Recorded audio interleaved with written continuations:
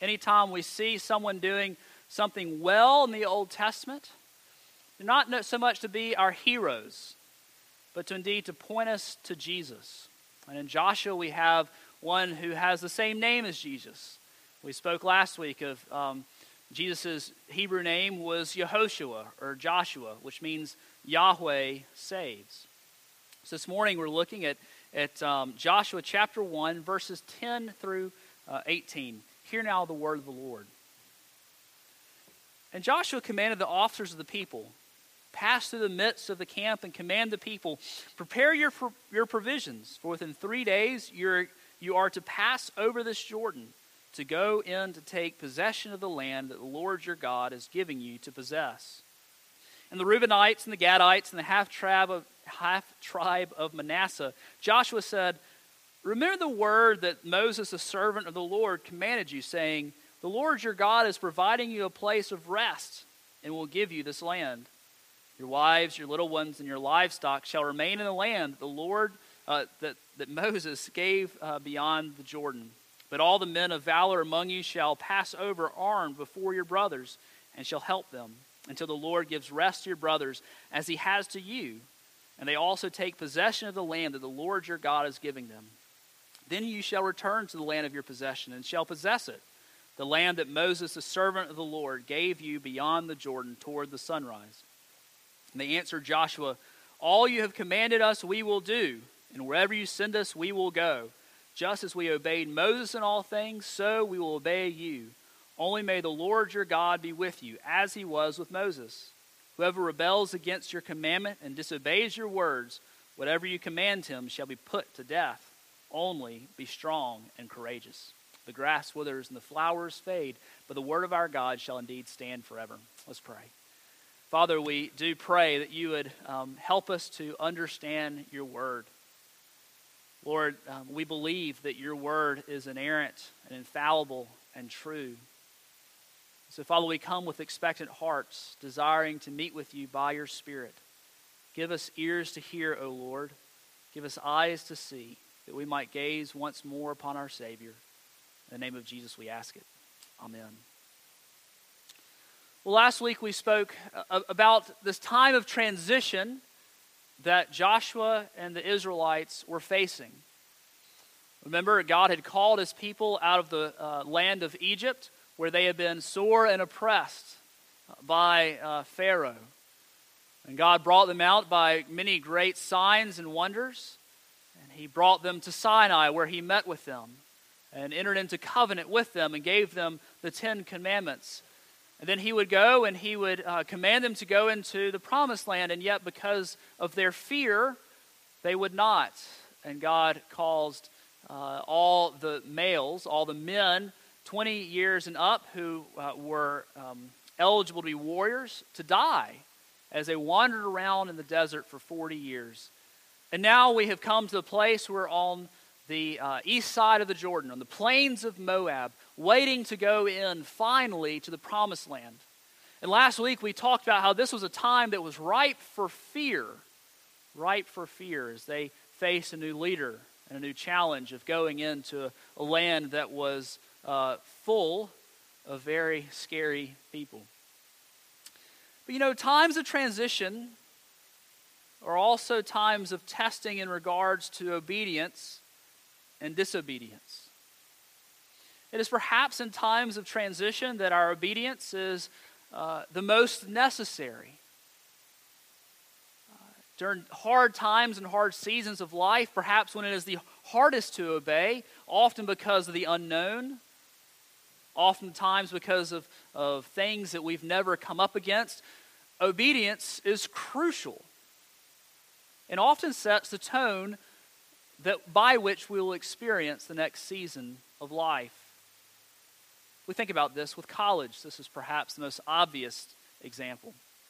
That in those first weeks of college, the experiences that we either shun or participate in, the attitude with which we go to classes or perhaps choose not to go to classes, the friends that we get to know, the friends that we choose not to.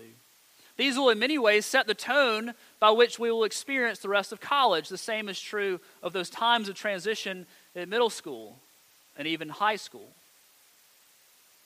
Those times are certainly ripe for fear, but also it is a time of testing for obedience and disobedience that will transform how we experience the rest of the time there.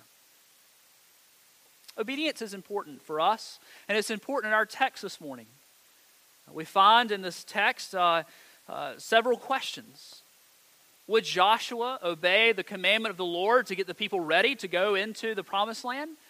Would the officers of the people, would they obey the voice of Joshua and do what he asked? Would the Transjordan tribes, these 2.5 tribes we'll talk about, would they stay true to their commitment that they had made to Moses and to the Lord? And would they indeed follow Joshua? And would the whole people, the people of Israel, would they follow Joshua and follow the Lord? This is a time in which their obedience or disobedience would entirely change their experience of what was about to happen. They've been in this exact place before when the spies came back bearing this great testimony of these terrible folks who lived in Canaan, in the promised land, that they could never, ever displace. And because of their disobedience, they experienced about 38 and a half years of death as they wandered in the desert. As we look at our lives and we look at the lives and history of God's people, we will see that our lives and the history of God's people is one of ups and downs when it comes to obedience, isn't it? Perhaps it's like a EKG graph. You know, it goes up and then down and then back this way with, I think, some more squiggles. Up and down, up and down. This is what perhaps our life looks like when it comes with obedience and disobedience.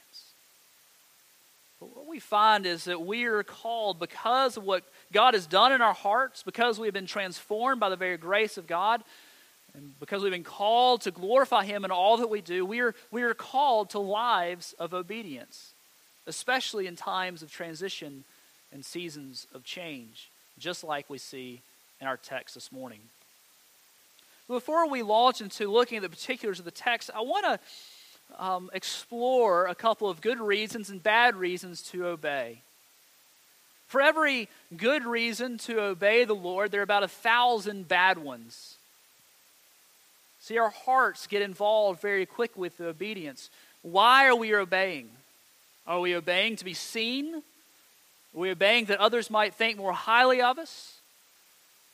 But I think perhaps the one that is most rife in our country, in the hearts, I guess across the world, is that we would obey in order to be saved. That great question which perhaps someone has asked you as they're sharing the gospel with you, or perhaps you've asked others, if you were to die tonight and God asked you, why shall I let you into my heaven? What reason would you give Him to let you into heaven? What would you tell Him? Most often what you hear is that I've been a good person. I've done X, Y, and Z. I know I've done some bad things in my life, but you should see the guy next to me. At least I'm not as bad as that guy. See, rife within that answer is the belief that we have to obey in order to be saved. And when we have the mentality, all obedience therefore just becomes drudgery and a great burden instead of the delight that God has created it to be. Christy was telling me of a conversation she had with her sister. Her sister and brother-in-law are out in Utah planning a church amongst the Mormons in Salt Lake City. And when you have a baby in the Mormon world, you are actually allowed time off from going to their, the stake, or the ward, the local place, the local gathering place, their quote-unquote church.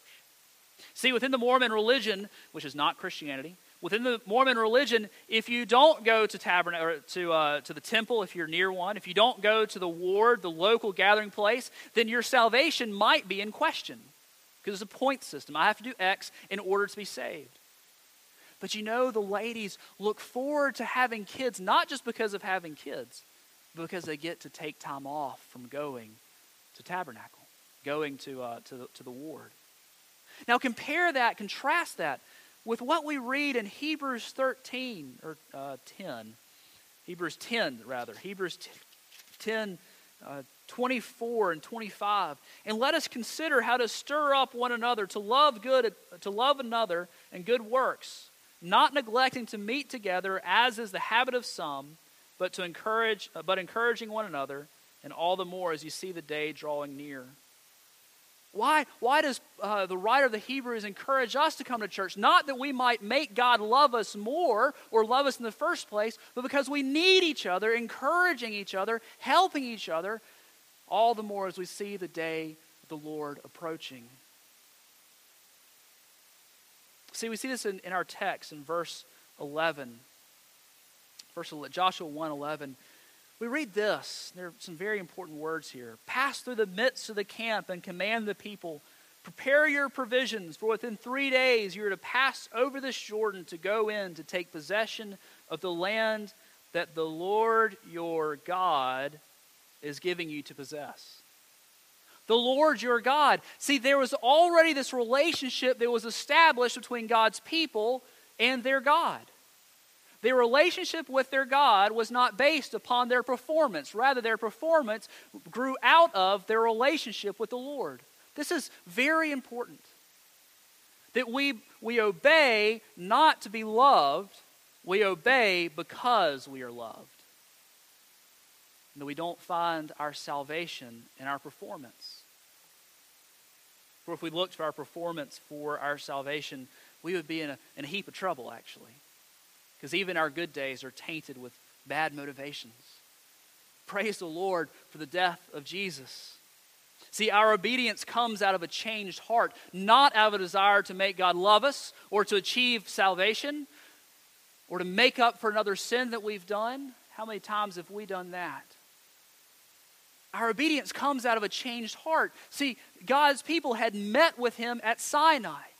And they had seen his work and his glory for those 38 and a half years as they traunched through the wilderness. They had met with God. They had an established relationship with them, and now God was calling them to obey. And how much more now that we have Jesus, he has met with us and changed our hearts. He's taken the stony, prickly, thorny heart that wanted nothing to do with God, and he has replaced it, according to Ezekiel 36, with a heart of flesh that responds and knows the voice of its Savior.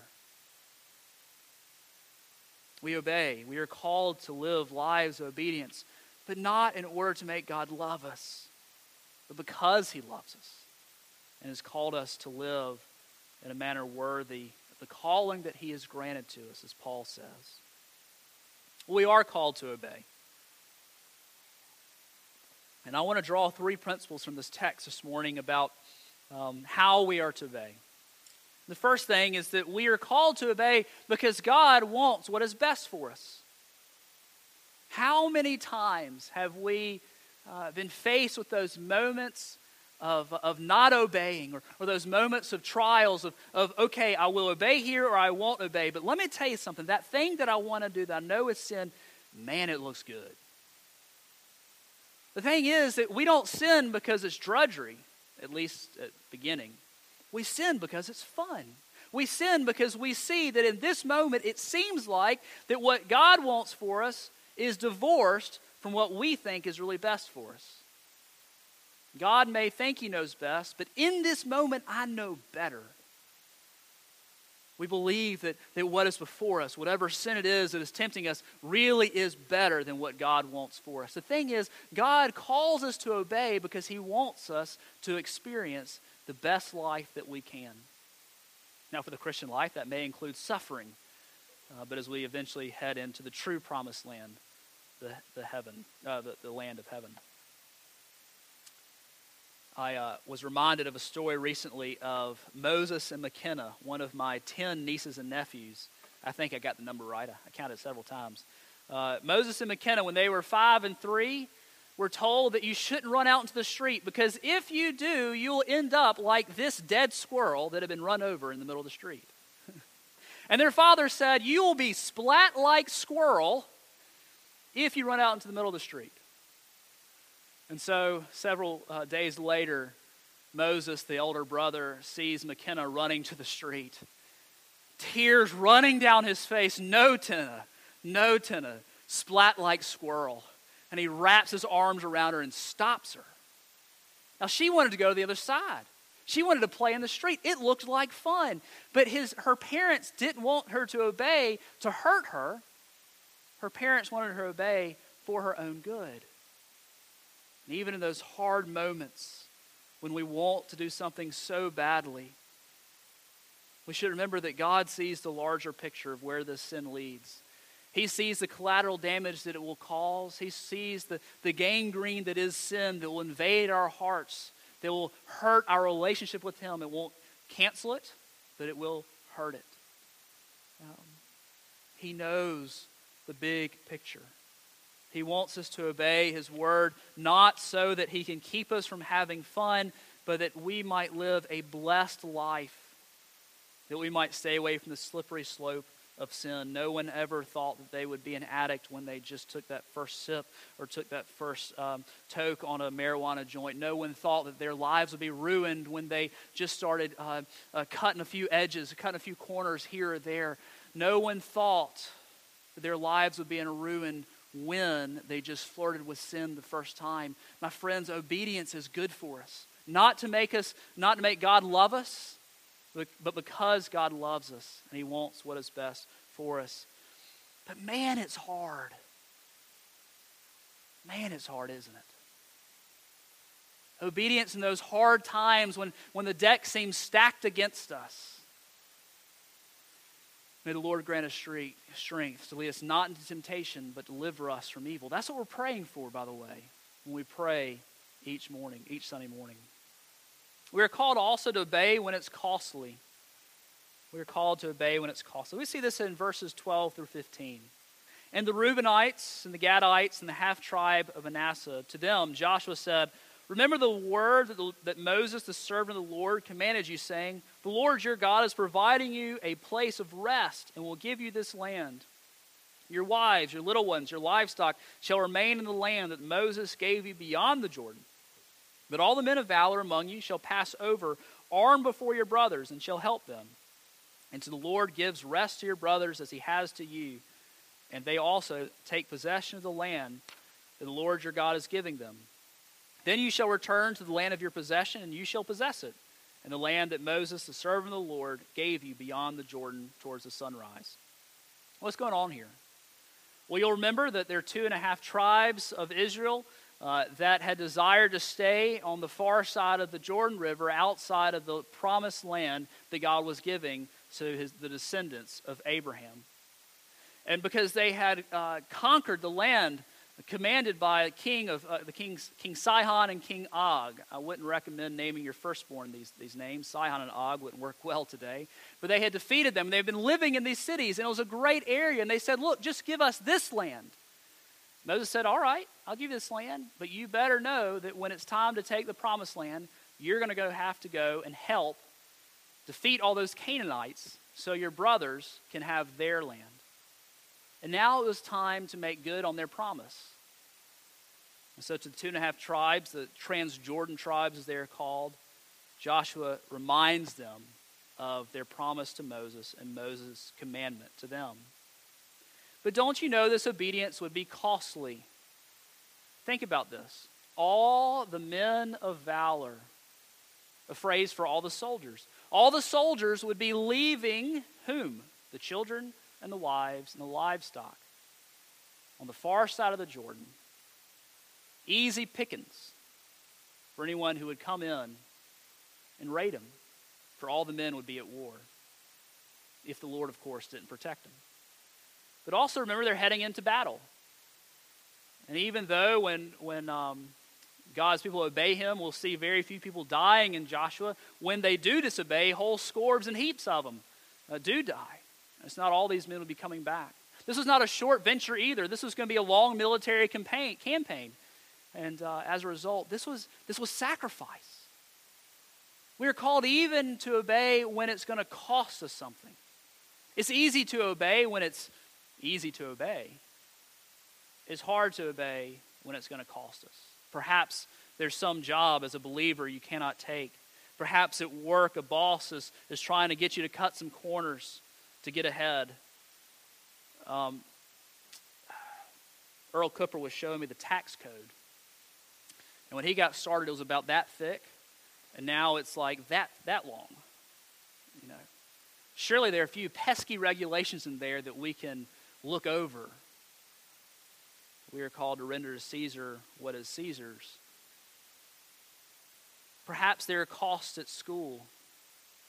Perhaps there are costs at school for you middle school and high school and college students, when your friends start doing and experiencing things that are ungodly. It may cost your relationship.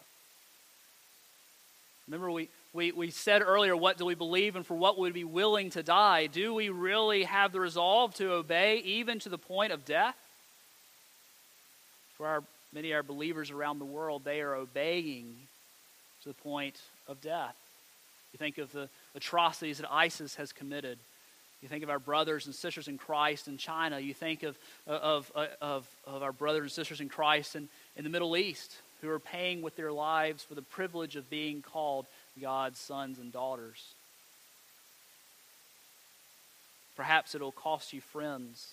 There will come a time that being a member of a conservative evangelical church will not help you, even in the South. And there will be a time where you'll be forced to make decisions whether to invite the pastor over with other people or not. But in all this we have Jesus, don't we? Philippians 2:8, and being found in human form, he humbled himself by becoming obedient to the point of death, even death on the cross. See, Christ's obedience has paid for our disobedience. And his obedience was even to the point of death, the shameful death on the cross as he hung naked there, being shamed by his people, with the guilt of all of his people poured out onto his shoulders, that we who are disobedient might be saved. We are called to obey whenever and wherever.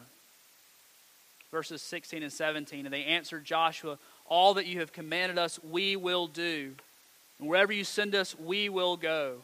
Just as we obeyed Moses in all things, so we will obey you. Only may the Lord your God be with you, as he was with Moses. Whatever you tell us, we will do. Wherever you send us, we will go. And this is meant to be our call as well, as God calls us to obey him, not to pick and choose. You know, there aren't off days from obeying God.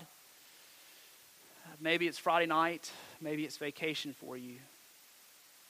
Maybe it's when other people are looking. But there aren't any off days when it's called to obedience. Whenever, wherever, God has called us to obey.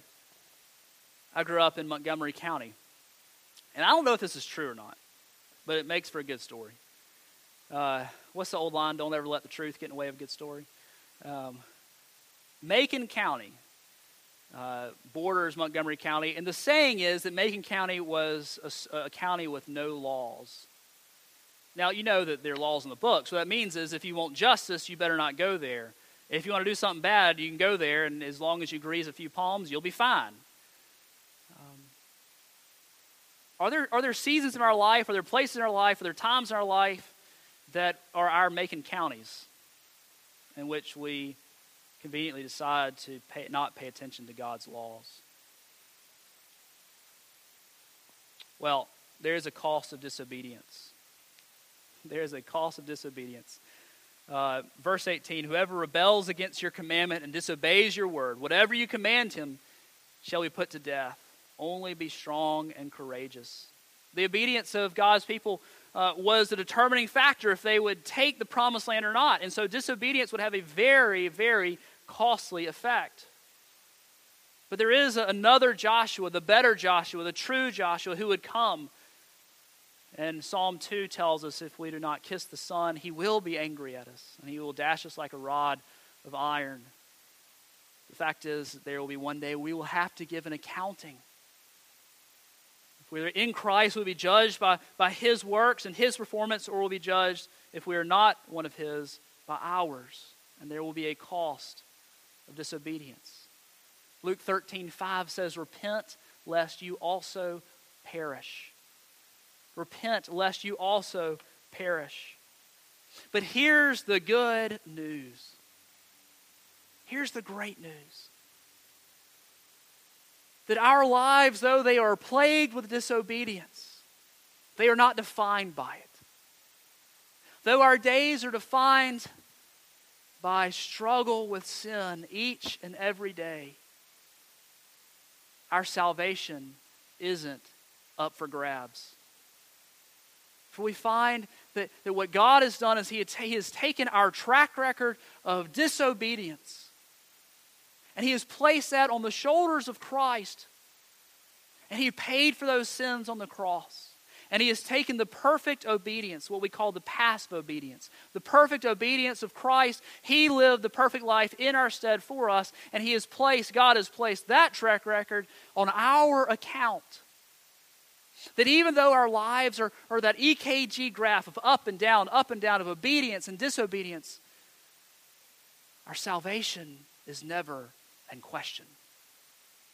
We find this from 2 Corinthians 5:21.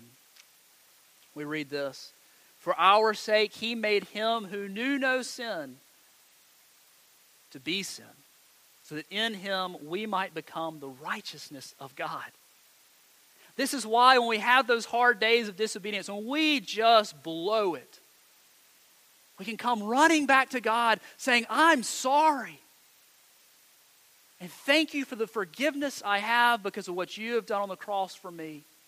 Now, friends, this is our only place of hope. We have no other place to go. Our good works will never save us. Only the finished work of Jesus can do that. This is how we know He loves us, that He would send His Son to die for us, even when we were ungodly. My friends, do you know this Joshua, this Jesus, who took your record of sin upon Himself, that you might have His record of perfect obedience? Let's pray. Our Father and our God, we thank You that our relationship with You is based upon the perfect performance and obedience of Christ Jesus. And we thank You that we have that record before Your throne. So help us, Lord, to live up to whom we have been declared to be. Father, continue to sanctify us and make us more holy. Father, help us as we seek to obey You day in and day out, even when it will cost us. Lord, that we might be more like our Savior, even as we yearn for the day of His return. We pray all these things in the name of Jesus. Amen.